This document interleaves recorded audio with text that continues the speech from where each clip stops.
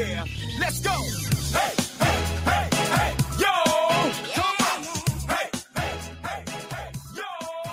Welcome, everyone. This is the Fantastics Inside of Baseball podcast here on InsideOfBaseball.com, Google, Apple, Spotify. Lou Blasi, Brandon Kamerman, back for another edition of the podcast. Brandon, how are we doing today? We're doing good. How are you? Very good. We're going to be looking at, we're getting into some of the things that we more normally get into this week on Fantastics, both here in the podcast and on the Sirius show. And today we're talking about expected ERA versus ERA. And this caused me, it's funny, Brandon, with some of this new stuff, when you came up with this topic, with some of this new stuff, I just kind of accepted, although I've been kind of questioning expected slugging and expected batting average a little bit, not questioning it, but just wondering about the elements that go into it. And when we decided we were doing expected ERA, I had to figure out, well, geez, I have to know what's in the soup here. I can't just take the expected ERA. I have to dig into it a little bit. And basically what we're talking about is what we normally talk about with pitchers.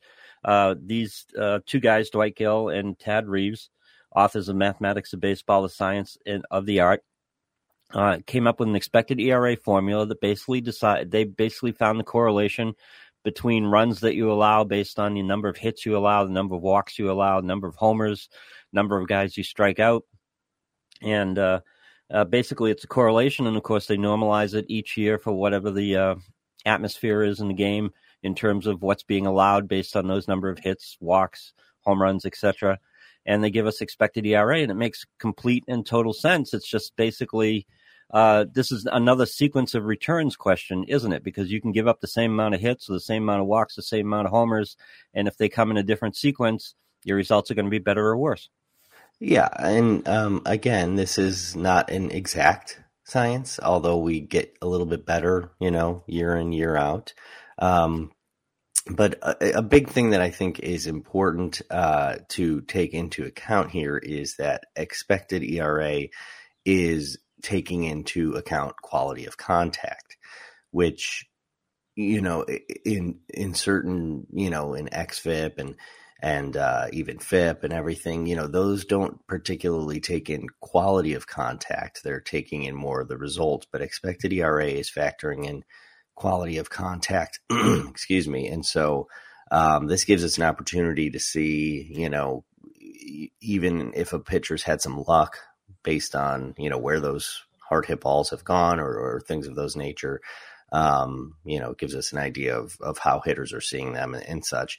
And then still takes into account, as you were saying, walks and things along those lines, and strikeouts, which we know have an impact on a pitcher's success. Basically gives us a thumbnail look at a pitcher when we're looking at a pitcher that is not doing what we're expecting him to do, either positively or negatively. We can look at the xERA and see where that stands. And basically, if the expected ERA is lower than the ERA, then that means that the pitcher is probably having a little bit of bad luck, or there are things going on. We can expect him to regress towards a lower ERA. It's the opposite when the opposite is true. When there's a higher xERA than ERA, then that pitcher's been a little bit lucky perhaps, or we can certainly look at factors that will lead us to the idea that he's pitching a little bit above his head from a results standpoint.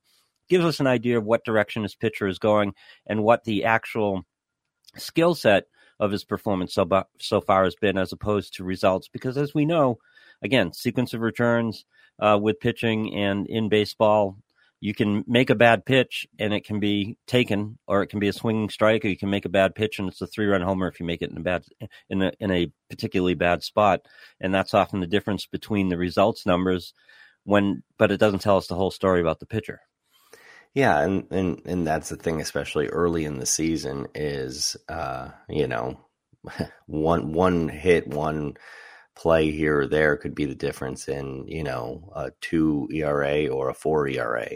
And so at least with expected ERA, it gives us an idea of kind of the level at which the pitcher is pitching. So it's real easy, and what we like to do to just kind of see where are the big discrepancies, where are we seeing either a much higher xERA than ERA or vice versa, and we can, again, as we like to do, dig in a little bit deeper.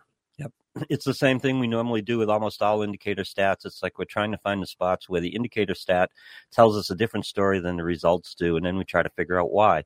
We don't take it as gospel. It doesn't mean necessarily that we're going to go for this pitcher because his xERA is lower, which means he's going to stop pitching better and stop making up that ground. It's just it's a question of, well, why does this indicator tell us one thing and when the results tell us another? We dig into it a little bit. Yeah, exactly. And that's what I think is an important thing to remember too, is it can become easy to, let's say, like you said, find a pitcher with a higher ERA than xERA and say, okay, I'm interested in this player. This just gives us an opportunity to look deeper, but still there are plenty of times in some of these pitchers on this list that I'm still not interested.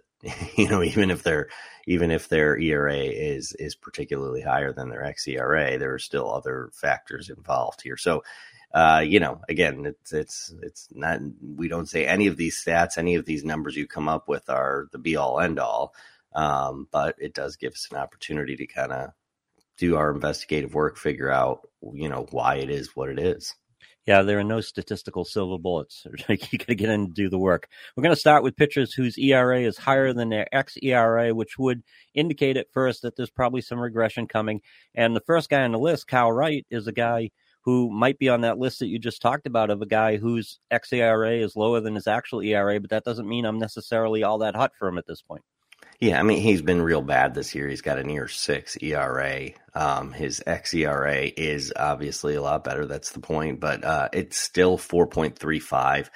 Now, that being said, yeah, if I believed his ERA was, targeted for 4.35, I would at least, consider him as somebody I might be interested in, especially in deeper leagues. But there are a lot of problems here with Wright, and there have been kind of problems. Look, he had a fantastic year last year for the Braves, won 21 games, had a low 3.19 ERA. His xERA was higher last year. Still good, 3.89, but it was higher than his actual ERA. So we've kind of seen a switch here. He is having some issues giving up hard contact, 45% hard hit rate and nearly 92 mile per hour average exit velocity. Those are bad numbers. He doesn't strike guys out. He did a good job of it last year, striking guys out, but we're seeing him regress to kind of where he was before last year. And he's walking a lot of guys. Again, he made the improvements he needed to make last year to have that career year. Everything's kind of looking more like it was before that. He's walking double digits percentage wise. His called and swinging strike rate, his CSW rate, is bad. Again, it's 25% basically, much lower than it was last year. So there are a lot of problems here. He gets a lot of ground balls. That's his thing. He throws a hard sinker. That's his thing. And that's continued this year, but he's still struggling, with giving up really hard contact. So is there reason to believe he should be better than this 5.93 ERA? Absolutely. He's not that bad. He's not a 6 ERA guy. But I don't see any reason to believe he's getting anywhere near where he was last year. Yeah, but neither is he the guy he was in 2022. And I guess increasingly we have to kind of look at this point anyway, look at 2022 as the aberration. And at that point where he hasn't had a lot of major league experience last year going into that season, and it was a full season of 180 innings pitched, and he pitched really well, you could reasonably assume that he found a gear, he found something, or Atlanta found a development piece on him, and he was just found another level of pitching. At this point, though, there's at least been regression if it hasn't shown us that, well, he found that level of pitching, but I don't know if he can sustain it. And he was borderline anyway. He was borderline on his strikeout rate. He was borderline on his walk rate. He kept the homers down last year, and the walk rate was considerably better than what we've seen from him in the past, which means, and that's one of the things that pitchers have the most control over. So you expected that at least to hold on. But no, the walk rate has gone up. He's given up more homers. The strikeout rate has slipped a little bit. And it was already borderline. And quality of contact's been awful so far. So this is a situation where I guess we have to look at 2022 is the aberration, not this year so much. Yeah, and there could be we always talk about innings and where guys are at innings wise. He threw 180 innings last year in the majors. That was a massive, massive, massive jump from where he had been previously. Worth noting, his velocity is down this year. Yes, it is. And obviously I can't target the exact reason, but it is worth pointing out he threw 180 innings last year. So his velocity is down, and he just doesn't trust his fastball with the lower velocity. He doesn't, he's too many walks. He's throwing his curveball half the time. When you're throwing a curveball half the time, that's a problem. And it was a heavy percentage, but it's kind of taken over. It's taken some from his fastball. It's taken some from his changeup. And, curveball's a hittable. It's not a pitcher. You can't beat hitters in Major League Baseball with a curveball. You can only fool them with a curveball. So if he's throwing it 50% of the time, you're going up at the bats. Most hitters are going up. I'll just sit here and wait for the curve. Mm-hmm. Yeah. Or he can't get it over the plate, and he's walking guys, because it's also hard to consistently get a curveball over the plate. So, yeah, I mean, he's got some, I think, confidence issues. You see that in his pitch deployment. You see that in the success batters are having against that hard stuff, including his sinker. And so just ultimately, he's not in the same place he was at last year. I don't know. 180 innings is a lot for a guy who really was just much lower than that last year. And not that I have any reason to question why the Braves threw him out there. He was healthy and pitching well throughout the year last year, but it's just worth noting that he was nowhere near that major league wise coming into last year, and threw a lot of innings, and it looks like he's off, at least to start this year. And we've talked a lot about this so far this year, is that there are two reasons guys have control issues, and it's either mechanics or it's fear. And in this case, it looks like fear. You put it exactly. He has no confidence in his fastball. He doesn't want to work in the zone at this point. Once a pitcher demonstrates a skill, once a player demonstrates a skill, he owns it. So he cut his walk rate to a good amount last year. So he's capable of doing it from a mechanics and a control standpoint. But this year, I think you hit the nail on the head. Just he has no confidence in the fastball. He doesn't want to work in the zone right now, and it's costing him. Yeah, exactly. So again, on the theme of our show, he's not a 6 ERA guy. So that ERA is probably going to come down. But is it coming down to where I want it to be? No. And I think there's some volatility here unless we see some major changes. And that's the thing we kind of have to, if you do have your eye on Kyle Wright, if he was a guy who you had last year, you maybe kept him as a keeper, which would make sense after his season last year. You got to have him on your bench if you want to keep him on your roster. But until some of these numbers flip, and I think the big thing is I would keep an eye on his fastball and sinker, velocity wise, and also, how much he's using it. And I think those two things kind of work in correlation with each other. And until I see better numbers with that, more confidence, you can't start him. We're still in the small numbers part of the year where it's hard to draw conclusions based on small samples. Jameson Taillon, however, who's a guy I've always kind of liked, and his expected ERA is 2.82. His actual ERA is 4.50 at this point. But that 2.82 expected ERA would be the lowest of his career, and it's showing up in other places. It's showing up in two important parts. He's ticked up his swing and miss a little bit, or at least his strikeout rate, and his home run rate. He hasn't given up a homer yet. Those are the home run rate is something that has been a problem for him, and certainly in recent years when he was with the Yankees. Yeah, and, he's going to give up some home runs. He has a near 50% fly ball rate right now. He did do better last year with the Yankees and dropped that fly ball rate down to about 40%, but it's back up high this year. So if he's going to be giving up that many fly balls, he's going to be giving up some home runs. He's not surpassed 5 innings yet this year in 3 starts. I think that's one thing to note is, again, this is a guy who, while he, has thrown 300 innings over the last 2 years, he He did have a major injury, back in 2019 before he went over to the Yankees. So, still some caution there in terms of innings pitched. He looked better in his last start, didn't give up a run, only 2 hits in 5 innings. But again, only 5 innings so far is his max. But yeah, there are some things here that I think Taillon's had some bad luck. His left on base percentage is really low, below 60%. And his BABIP is particularly high. And, we noted the fly ball rate. When your fly ball rate's that high, your BABIP probably shouldn't be 357. And so especially when, his quality of contact is fine. It's not particularly bad, not particularly concerning. So probably a particularly high BABIP and a low left on base percentage. Those are some of the things that we just kind of have always looked at, even before we're talking about StatCast numbers. But again, then I can have the StatCast numbers to sort of back it up. And remember, the StatCast numbers do factor into xERA. So you look at Taillon overall, and I'm looking at the StatCast numbers. I'm looking at the traditional, luck numbers in terms of BABIP and left on base percentage. It all points to he's had some bad luck. He shouldn't be as bad as he is. And that is why we're seeing this 4.5 ERA as opposed to the 2.82 xERA. So this is a player I would be buying in on for sure. And if people do have concerns, now could be the time to get in on him, because another start or two and that ERA could be much lower. And we've talked about this a lot, too, that pitchers do find things. You do not give up on pitchers, even veteran pitchers. He's 31 years old. Pitchers find things and change things, and it can make a difference. It can help them find a bit of another level, and his deployment has changed considerably over the last 3 years. In 2021 with the Yankees, it was 55% fastball.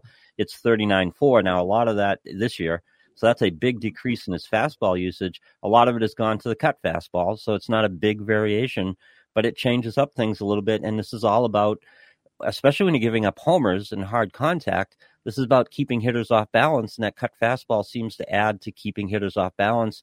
If he can just, again, cut his home run rate, which was only a problem with the Yankees, by the way. I don't know if it was a ballpark situation or American League East situation, or I don't know if it was only a problem with the Yankees, but it certainly showed itself up in the last 2 years a little bit more than usual. So if he can start to control that home run rate a little bit more with all the other skills that he has, you can start to hang your hat on some of these gains as they might be real, because that's going to be the big thing for him, just controlling home run rate. The good thing with Taillon is, man, he has a lot of pitches that he's using, and we've seen a lot of these pitchers start using this sweeper, and he's one of those pitchers, and it's been good. It's been really good. And I think he might get more comfortable with it throughout, the year. He's got 35% swinging strike rate on it. So that's a pitch that's been very successful. You mentioned, his cutter is his most common pitch, and he kind of uses it. Some of this is tough. Like, a four-seam fastball could actually be a cutter. Yep, a cutter could actually be four-seam fastball. But there is a noticeable velocity difference between the two. There's about a 3 mile per hour velocity difference between the two. And it's one of those pitches that I think he's going to continue to work with, because he's using it a lot more now than he has in recent years. And so it's a pitch that, I think he'll get more comfortable with as he continues to use it. But yeah, he's, as we've seen a lot of guys doing, as they kind of mature throughout the major leagues, is using that four-seamer a little bit less and using some other things to work off of it with. And so he's doing that. He's also got the sinker too, which is a big pitch for him. Get those ground balls. So he's got a lot of different options. And yeah, overall, I think Taillon, there's some encouraging things here with him. Yeah, when you've got mid-90s velocity, which is what he kind of came up with, you start you're in a power pitcher mentality, you're in a beat hitters mentality, and oftentimes it's just easier to fool hitters in terms of, not fool them, but again, just keep them off balance a little bit. That 3 mile an hour delta in velocity between the cut fastball and the fastball, just keeping hitters off the ball a little bit and just controlling quality of contact a little better. Yeah, and he started out his career with a high ground ball rate because it was that sinking fastball, it was a hard sinking fastball that, hitters would get on top of. Now, he's aware that his sinker's not quite as hard, and so hitters more often can get underneath it, which, that can be a problem. And so he still throws his sinker, but more often than not, it's more the cutter and four seamer and, and tried to mix his pitches around so that he, can kind of fool hitters in that way. But ultimately, it's led to a higher fly ball rate. He doesn't have that ground ball rate anymore, but he's still getting relatively weak contact, not a lot of barrels. His hard hit rate is low. It's 33%. That's fine.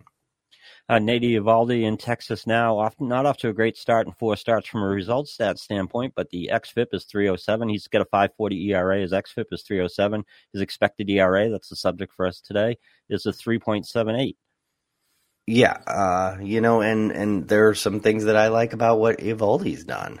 He's getting some good swings and misses, actually more so than really any time in his career. Highest swinging strike rate. Would you believe that? Highest swinging strike rate right now of his career. Getting a lot of chase.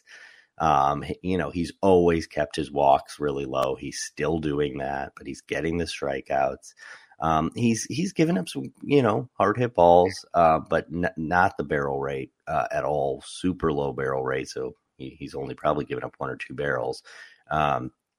So, there's everything we like to see in terms of the improvements. But it comes with a little bit of hard contact and, that has bit him a couple times. But overall, yeah, we see this, almost 2.5 difference here between his xFIP and his ERA. And then his, xERA is about 1.5 lower. So, he's had some bad luck. He's had, there's reason to believe he's going to be doing a lot better, but I really like to see the strikeouts, and the swing and miss, with him while keeping the walk rate as low as it always is.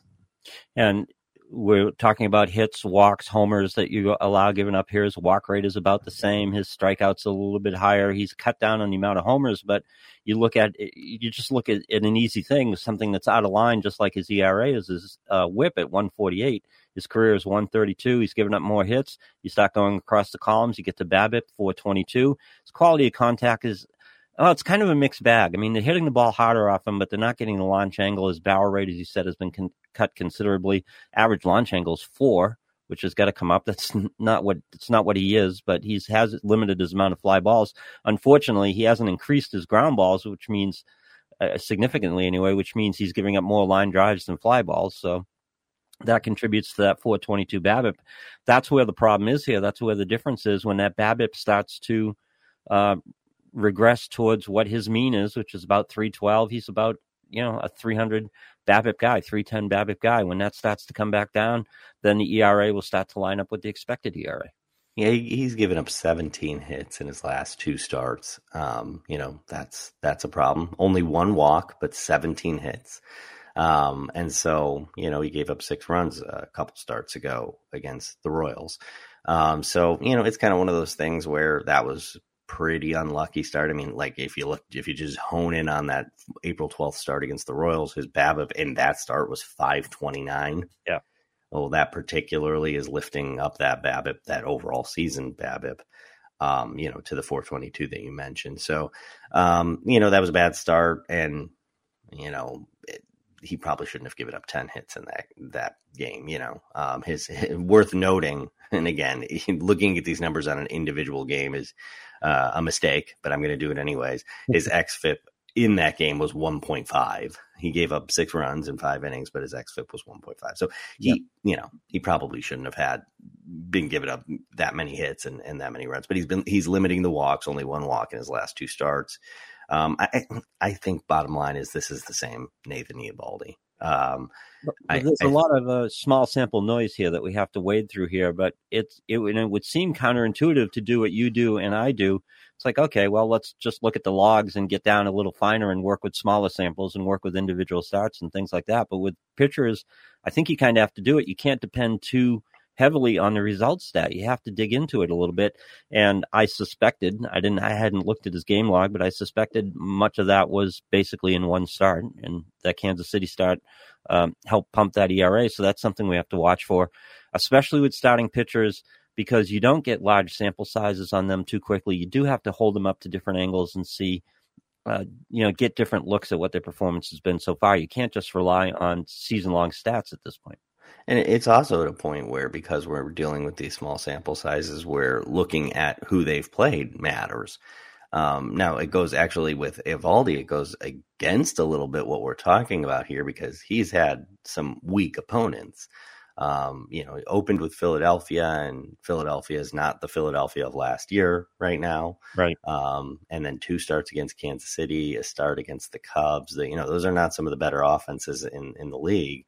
But at the same time, again, on an individual start, on a given start here or there, one guy could be hot for a team, and things could go right, things could go wrong. But I do think it's important, there's some of these, as you look at some of the pitchers and you do look at the game logs, which I think, you do have to do at this point when you're analyzing a player.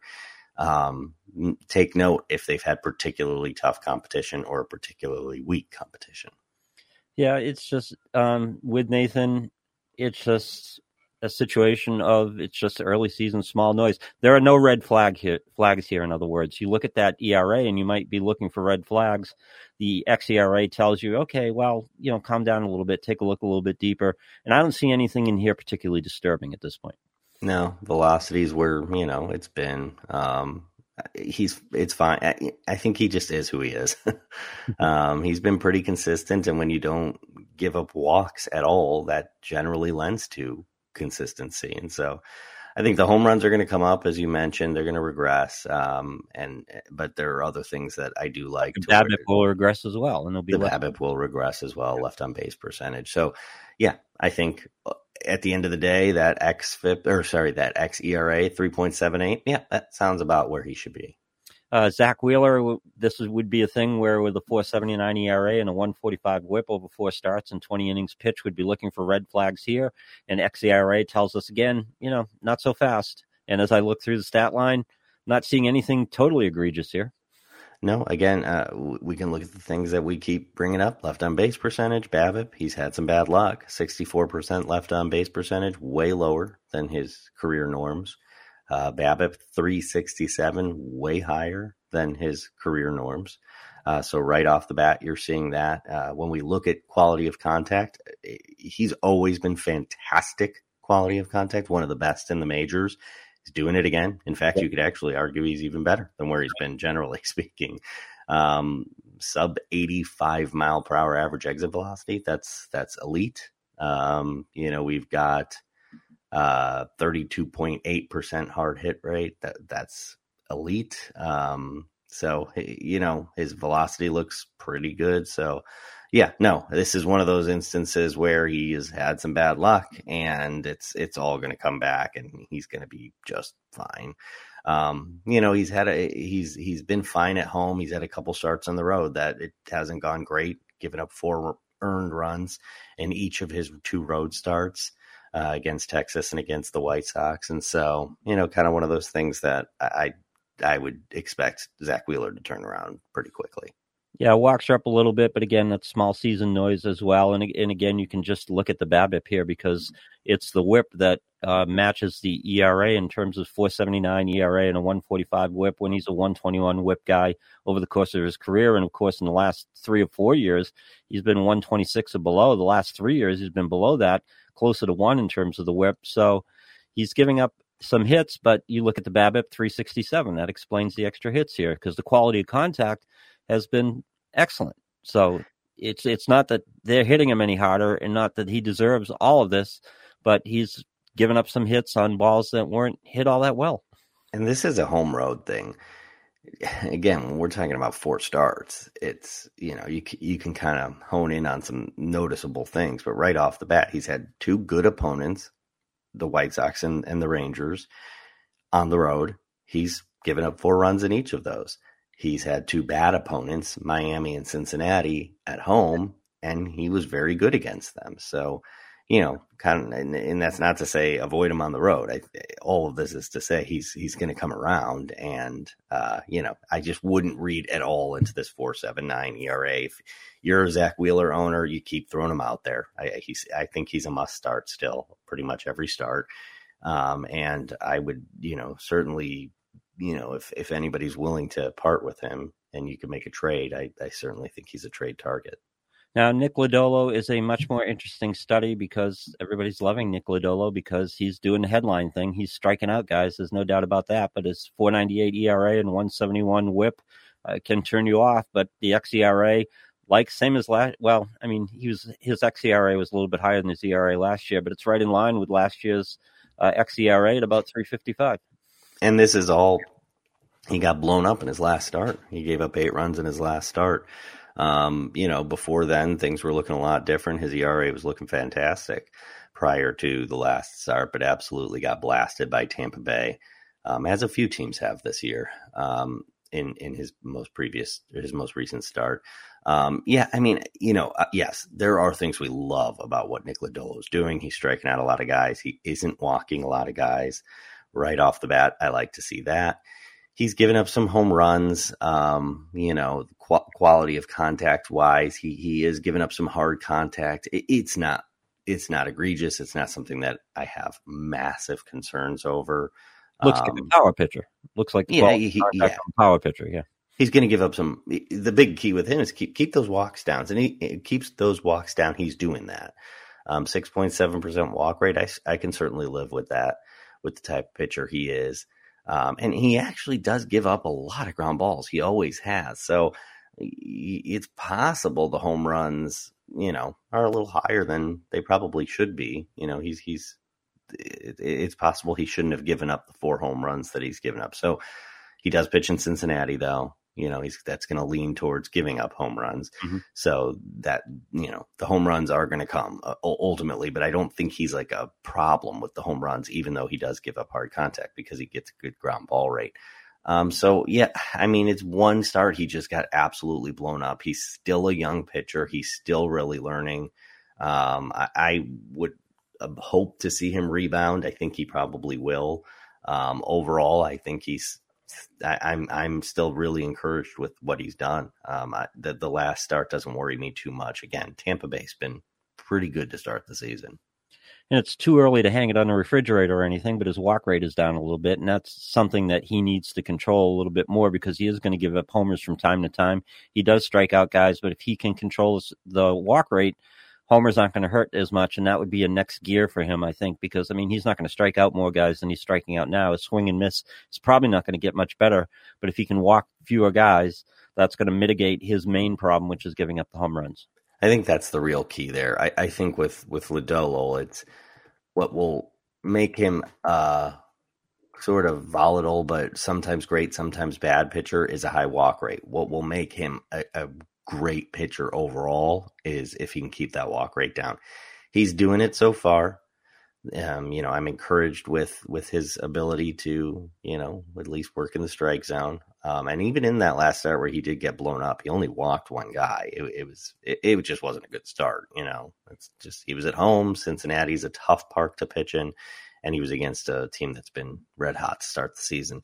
So, I'm not super worried about that last start. It was encouraging to see him only walk one guy, and it's encouraging to see that walk rate down at 6.7% in general. I think that, in general, if he can keep that around there, then he's going to have success. But he is still a young pitcher. He does pitch in Cincinnati. That is a concern every time he goes out in that ballpark.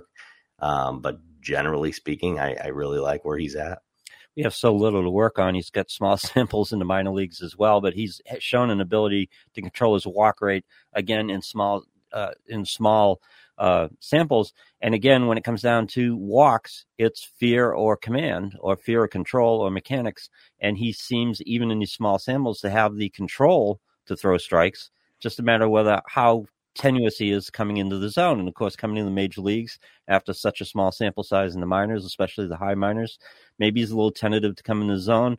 He's going to get more comfortable, and he's beating guys. He's beating guys on a fairly regular basis. So hopefully that walk rate continues at least where it is, or maybe he's even got a little bit of gains left to be made there. Yeah, I think that's, one factor here is, and we were talking about the curveball before with Kyle Wright, that he overuses his curveball. Curveball is a huge pitch for Lodolo as well, but he's not using it 50% as Kyle Wright was. And it's still his secondary pitch. But it's one of those things where, if you can keep the curveball as its source of, fooling guys and working off that fastball, then that's the success.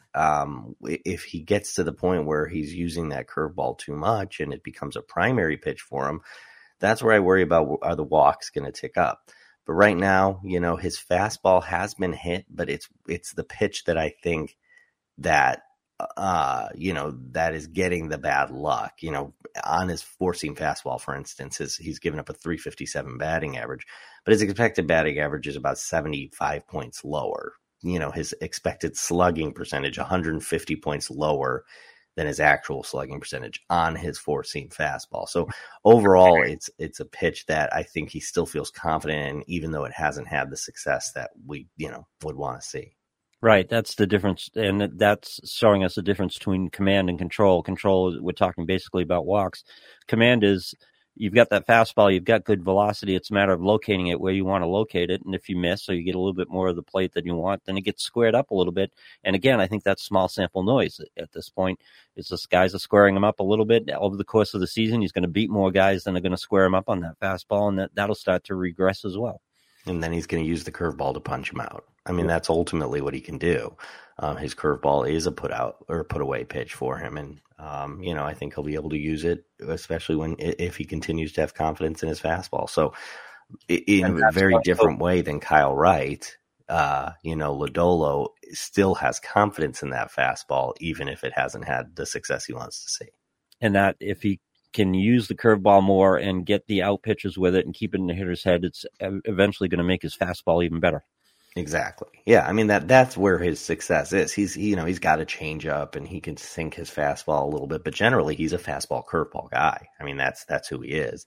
But it's an elite curveball and a good fastball that, works off of that curveball. And so the two work off of each other. And I think the point is he's still using him how he wants to use him. He just got beat up in that last start.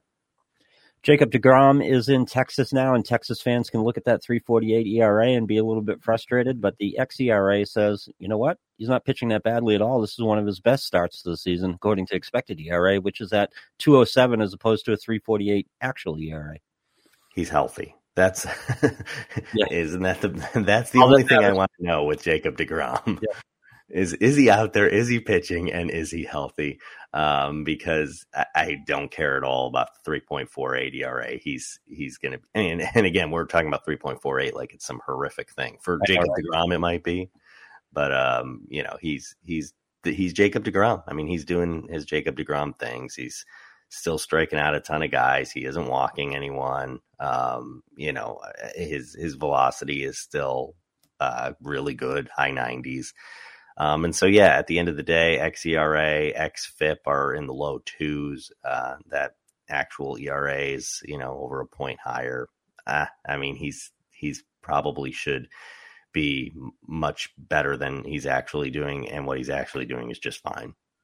Yeah, and the quality of contact numbers are really actually almost stunning at this point. Hard hit percentage 28.9 and 85 mile an hour average exit velocity. Barrels are up a little bit, but, again, small sample noise, things like that. You're right. As long as he's healthy, he's doing what he's doing. Swing and miss in terms of the swinging strike isn't quite there, but strikeout rate is perfectly fine.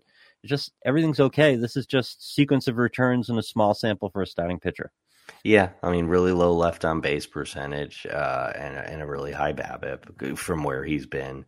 So, it's one of those things. The left on base percentage is what I look at as, that first start of the season, he gave up 5 runs in 3 2/3 innings. And if I remember, I could open up that start. If I remember, that all came late in the start before he exited. He actually pitched a couple 2-3 innings and didn't give up much. So anyways, that's really what's bogging him down. He's only given up 3 runs in his last 3 starts. His strikeouts. Yeah, the swinging strike rate is below 20%, but it's still incredible. So I think, we should feel fine with where deGrom's at. I think everything's really in good place. I think the key is always just monitoring that health. And, they say that he's supposed to go today. So, we're recording the podcast. Today is Sunday. So we'll see, maybe things look a little bit different. He obviously had that wrist issue in the last start, but it doesn't sound like it's anything serious. So I think, deGrom, we're really happy with where he's at. And as long as he's healthy, there are no questions. And there's no question he's a must start every time he's on the mound. This is something we should make a mental note of, because what's going to happen here is that first start set him up with this ERA, which is going to have people questioning him for a period of time.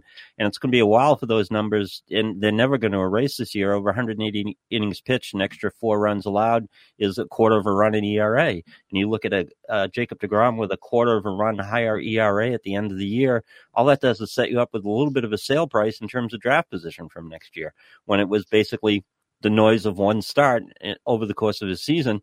He may have another start like that. He may not, but that one start is going to probably save you a few draft positions next year. Yeah. His ERA since that start in the last 3 starts is 1.59. Yeah. He's where, deGrom is. He's where deGrom should be. And so no one's focusing on that. We're at the end of April and nobody's focusing on that. They're focusing on the 3.48 ERA. Exactly. Yeah. He's fine. deGrom is great. It's just the health. It's always the health with him. All right, Logan Webb has a 4.40 ERA and a 3.62 expected ERA. This isn't the most, we'll talk about this, but this isn't the most interesting part with me. What I've been talking about Logan Webb all spring so far is I've loved the little uptick in swing and miss, right? And that's what I've been calling it, a little uptick in swing and miss. But it's not an uptick in swing and miss. As I was looking at his start last night before we record this podcast on Sunday when we're recording it, or the day after Logan Webb's last start, wasn't a lot of swing and miss in his extra strikeouts. It's his CSW that's up at 32.8. The career high, his swinging strike is right about in line at 10.6. His chase rate is right in line at 33.5. The CSW is up a little bit. He's fooling batters a little bit more. That's where the extra strikeouts are coming from, which makes me wonder if he's found something with strikeouts, or is this just, how much can we lean on the fact that his strikeout rate is up so far in 2023? I think there's definitely a factor here of you referenced it, cold strikes. We don't talk enough about cold strikes, but these elite pitchers, it's hard in the major leagues with major league hitters to get a lot of cold strikes, especially these days with over aggressive hitters. But elite pitchers can can fool guys. And he's switched up his mix a little bit. Last year he threw his sinker, slider, and changeup almost, the same amount. Right. Basically they were interchangeable. This year he is much more sinker, and then his changeup and slider are a little bit used as his secondary, more his secondary pitches. What that has allowed for is for them to be more fooling pitches, not pitches so much to, get contact or, get weak contact like they were last year, but really to fool guys. And then the sinker is the pitch to get the ground balls, get the weak contact. So anyways, all that's to say is there is a pitch mix change here. There is a change to, generate more strikeouts in a different way. And we're seeing it. His strikeout rate is great. He's striking out plenty of guys. He's really cut that walk rate. It was fine last year. He's cut it almost in half, though, from where it was last year. So he's not walking guys. Quality of contact. Again, when you're throwing that sinker more, you're going to get harder hit balls. And so we're seeing that his quality of contact is a little bit worse, but the ground ball rate is really high. So ultimately those hard hit balls are hit on the ground, which, I will say the Giants defense is atrocious. So it doesn't necessarily work in his favor, but that is what you want from a pitcher like Logan Webb, is get those balls on the ground. And that's what he's doing. He's going to cut down on the home runs, although he hasn't yet. I think that's bad luck. He's given up 6 home runs. I think that's bad luck. Generally speaking, I think you got to feel good about the type of pitcher he wants to be and the way he's addressing that. The problem is the Giants are bit of a mess right now. Yeah. Right. And we've talked about the defense hurting some of these Giants pitchers as well. You talked about the homers, and that's the thing that stands up. He's giving up a ton of homers. One of the things we loved about him is he struck out just enough guys to be considered strongly, and he doesn't walk a ton of guys, and he keeps the ball in the ballpark. He's striking out more guys now, walking less, but he's giving up the home runs. And that's a 28.6% home to fly ball rate. That has a lot to do with this right now. And yeah, he throws a lot of ground balls, so the denominator is down. But don't dismiss all of that in that home run to fly ball rate, because over the course of his career, he's been about a 12 home run to fly ball guy. So ball's getting up in the air. Quality of contact's a little bit worse this year. He's giving up the homers, but he's had 3 years where he's shown us his ability to control homers, and I'm not ready. I don't see anything that tells me that skill set has changed. So bad luck, and we'll look for regression back to a more normal rate of homers for him, which if he maintains any of this higher strikeout rate is going to mean a little bit better performance. I'm not worried about the homers yet. I don't like them, but I'm not worried about them yet. And again, let's take a look at his opponents. He's played the Yankees in Yankee Stadium. That was his first start. Gave up a couple home runs. Okay, the Yankees are a home run hitting team. He gave up a home to Aaron Judge. I mean, geez. Yeah. Oh, yeah. How dare he? Yeah. He gave up a couple homers to the Dodgers. Dodgers have a lot of home runs on that team. And then in his last start, he gave up a home run to the Mets. And the Mets have a good offense as well. So he's faced some really good offenses.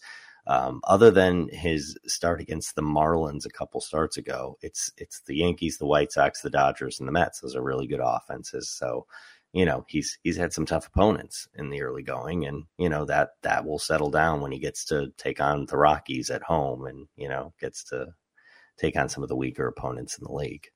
Yeah, and there's some weirdness here that can only be attributed to small samples. His average launch angle is 2.8 because he throws a lot of ground balls. Barrel rate's up to 10%. That's just early season. It's just early season noise, right? Because you can't sustain a 10% barrel rate when your average launch angle is 2.8 degrees. Yeah, I mean, that's the thing is when we're talking about barrel rates at this point, we're talking about, single digit numbers. Right. In terms of the number of barrels. So it's one guy, two guys. It's facing Aaron Judge a couple times. Those are tough opponents, and so those are opponents with high barrel rates, and so we're talking about such low numbers that barrel rate's a tough one to really be thinking too heavily about at this point in the season. And hard hit percentage, I think, is worth factoring in a little bit more. There's a bigger sample size on the number of balls that have been put into play. And to a certain degree, average exit velocity as well. But yeah, I think barrel rate, it's hard to judge it at this point in the season. So we've got this fancy new expected ERA that we're talking about today that we all love, and it's all great. But what it comes down to with Logan Webb is 65% left on base percentage, 333 BABIP, 28%, almost 29% homer to fly ball. It's been unlucky. He's been unlucky, yeah. And been unlucky and faced some good offenses. And so I would, Logan Webb is a guy I have been targeting in trades. He's one of my biggest guys right now early in the season that I want to target in trades because, it's one of those things. It depends on how much your opponents in your league pay attention to kind of start by start and these sorts of things that we're talking about in terms of the opponents. Somebody might just be kind of like looking, another game. Logan Webb didn't pitch really well. He's got a 4.4 ERA and blah, blah, blah, blah, blah. I mean, look at the teams he's had to play. He's not going to be playing that quality of opponent on a regular basis. And so I just love the uptick in strikeouts. I love the drop in walks. I think he's actually improving, even if his ERA is right now up significantly. All right, so that brings us back to the original question at the start of talking about Logan Webb, because what we're all of us who are Logan Webb fans are looking at that uptick in strikeouts, and when you start looking at it a little deeper, and it's coming in called strikes as opposed to beating hitters with pitchers. How do you feel about those gains that he's made so far? Do you have less faith in them, more faith in them? Can you lean on more called strikes at this point in the season? I think, yeah. I mean, I think there's going to be some regression in that strikeout rate. I still think that there are gains here. Again, we are seeing a pitch mix change, pitch deployment change, I should say, into using that sinker more, which allows the curveball and changeup to be, the slider and changeup to be a little bit more of out pitches, whereas last year they were more pitches to just, sometimes get out pitches, but sometimes be, get contact. Mm-hmm. Now it's like the sinker is the pitch when he wants to get contact. If he's just trying to get a ground ball, throw that sinker, but he can use those secondary pitches as his out pitches, and he can get, and it doesn't have to be a swing and miss. I mean, like we're saying, his called strike percentage is up about 3.5% from last year. It was 18.8% in 2022. It's 22.1%. So he's just getting a lot more called strikes. So his swinging strike, his whiffs aren't up. They're where they were last year, and he's not getting more swings and misses. He is just getting more, called strikes. And I think there is something there to tell me that that's gonna be that's actually there's backing to it. But at the same time, I'm not necessarily convinced that is going to stay as high as it is. That's a huge jump. Yeah, it's been pretty consistently around 18.5, 18.8, 18.9% in terms of called strike percentages at 22.1. Here's the thing, though, is that, and this was what I get curious about, because the way you were describing the way he uses his repertoire, which I think is accurate in terms of looking for contact on the sinking fastball and maybe looking for more swinging strikes and beating hitters or fooling hitters with the other pitchers now. First pitch strike is up to 67%. That would be a career high. He's 64%, and he's been 66, 65% the last couple of years. And we don't pay enough attention to this either, because leveraging counts for pitchers, especially guys who are contact-based pitchers, so important to leverage the counts. Yeah, and this again, when we're talking about at this point in the season, we're still in April, and I keep bringing up the opponents he's played. I mean, these are particularly patient teams. The Yankees are a very patient team. The Dodgers are extraordinarily patient. The Mets are a patient hitting team. So, he's getting less swings in general. His swing rate is down. Yep. And that's going to also mean more called strikes, because, if he is trying to get ahead in the count, if a guy's not swinging, he's more likely to be able to get some called strikes. So I do think that number comes down a little bit. I'm talking about the called strike rate. But I do think that we're seeing a pitch deployment change here that I think could factor into more strikeouts in general. So I do think we could see more strikeouts, just maybe not quite where they are right now. Corbin Burns is 4.76 ERA. This is not what we paid for at the beginning of the season, but the xERA is at 3.47. Yeah, I mean, Corbin Burns is another guy that, all right, like Jacob deGrom, when Corbin Burns is out there, you're playing Corbin Burns regardless. You didn't draft him to be anything less than he is. But at the same time, there are some things that haven't gone well. He's looked a lot better in his last couple starts, but 5 walks in those first 2 starts combined, gave up 10 runs in those first 2 starts. So that was a problematic start to the season. And I mean that, you were talking about Jacob deGrom, that one start, which is going to impact his ERA for a good portion of the season. Those 2 starts are going to hold Corbin Burns' ERA up high, no matter what he does the rest of the season. Right. That's going to continue to bog up his ERA. Well, 8 runs over 180 innings pitched. If there were 8 extra runs in those first 2 starts, that's 0.4 of a run in ERA right there, over 100. Exactly. And those weren't good starts. 5 walks, only 6 strikeouts in those first 2 starts. He's looked a lot better since then. He obviously had a great start on April 11th. That was his 3rd start. That was 8 scoreless innings with 8 Ks, no walks. And then his last start, he gave up 2 runs in 5 1/3 at Seattle. Another instance where, 3 starts on the road, 1 start at home. I think he, those first couple starts were problematic, but at the same time, we do look at some of the numbers with Burns overall, and there are some numbers that we're seeing regression. I mean, pretty major. His strikeout rate is way down. Yep. He's an interesting guy anyway, because he doesn't throw the fastball. I mean, exactly. It makes it interesting, and it doesn't make you suspect his strikeout rate, because he's too good, and he's maintained a high strikeout rate with his pitch mix. But when you got a guy who's not power based and not fastball based, and all of a sudden the strikeout rate takes a drop like this, it perks your ears up. And by the way, this is halved from 2 years ago. He took a pretty big hit to his strikeout rate last year as well. Yeah, and yet it was still palatable, but this is really, really low from where it's been. It's still a relatively small sample size. So he could have, 12 strikeouts in 6 innings at his next start and flip this all around on its head. But right now, yeah, the walks are actually up a little bit. Again, that's largely those first couple starts. And the strikeouts are down. I have concerns about that. I don't like to see that. He's still getting, ground balls and there are still some, like his left on base percentage is particularly low. And so, that's probably a little bit of bad luck, but I do think that, right now we are seeing some things a little bit different and some things that are a little bit concerning with where he's at. And, I want to see some more consistent gains from Burns from where he was those first couple starts. We saw it a couple starts ago. He looked like the Burns that he's been, but I definitely have some concerns. I still think you drafted him to throw him out there every single time he starts, and you still got to do that.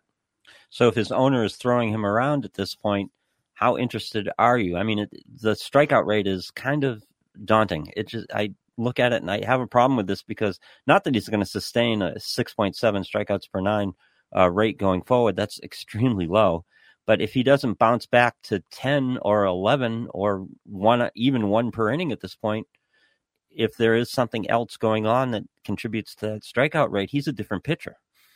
Yeah, I think so. I mean, Corbin Burns is not the, first round, second round type top 2 pitcher in fantasy baseball if he's not striking out 30% of guys. He just isn't. Right. And so right now, while I have reason to believe that strikeout rate's going to come up, and again, it's been, he's been better since those first couple starts, it's still nowhere near that 30+%. And the swinging strike rate nowhere near, the 15, 16% he's been at the last couple of years. So if he's more of just a good but not great strikeout pitcher, then he's not the top 2 pitcher that he's been. And the sample is small, but it's big enough to be concerned about that dip in the numbers. It's big enough at this point to at least, again, grab your attention.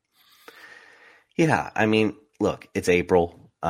This we could be having a completely different conversation in June with Corbin Burns, and this could just be a little bit of a rough start and not anything for us to worry about. But when we see some of these peripheral numbers, it's not where we want them to be. And so we have to monitor that. I still think you have no choice but to just be throwing him out there when he starts. Oh yeah. If you for the draft capital you paid for him, you just throw him out there. The question is he a buy low candidate? Because again, the strikeout rate has me concerned. And it's one of these situations where if someone's trying to sell me Corbin Burns and I have to pay the price, I have to pay a representative price for him, I'm a little tentative at this point, and I'm willing to be wrong. In other words, I'm not going to really pay up for Corbin Burns. Give me a decent price to take a chance on him. I'm more than willing to do it, but I'm not going to pay up for him in a trade because that strikeout rate really has me bothered. And if it turns out the strikeout rate rebounds and he rebounds and who he is, okay, I'll be wrong on that, but I'm not paying the price right now. I'm with you. Yeah, I wouldn't want to, especially in a redraft league.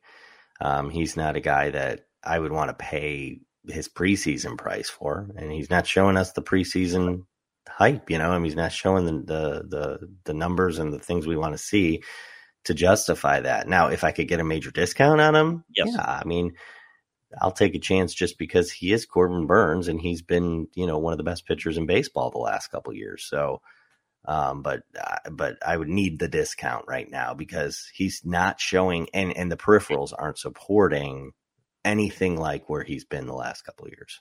Yeah, and there's nothing. This is not scouting. He's had a long, consistent amount of performance. There's nothing here short of an injury, and there has been no injury scuttle or talk or anything in the news flow. There's nothing short of an injury that would justify this drop and stop you from just assuming there's going to be a regression in that strikeout rate.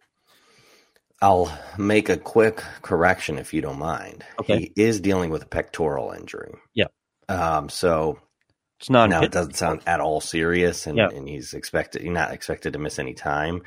But, I guess we could just throw that out there as maybe it's impacted his performance. It's non-pitching side, isn't it? Or Yeah. wrong? Yeah. It's probably nothing. I just, Yep. we don't know for sure. Yeah, any kind of discomfort, I guess, in the mechanics could start to throw things off. So, yeah, factor it in, right? Yeah, factor it in, but it doesn't sound serious at all. And I think last I read with him is he said he's fine. He doesn't feel it at all anymore. So maybe it impacted his first couple. I don't think so, but I guess we just kind of put it in that small part of our brain.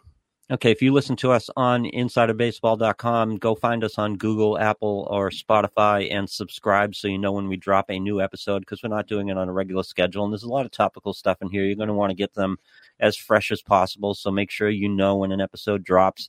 If you're listening to us on one of those outlets and you haven't gone to insiderbaseball.com, check that out. The baseball blog is free to non-subscribers. This podcast is free to non-subscribers. Lots of great information on the baseball blog, including samples of our emails every day to our subscribers at insiderbaseball.com. Go check us out and check us out. We're still working. There's still tools that we have, and you can check out the fantasy baseball tools that we have. They're going to help you win a championship, and it's not too late to get going and work with us for the rest of the season.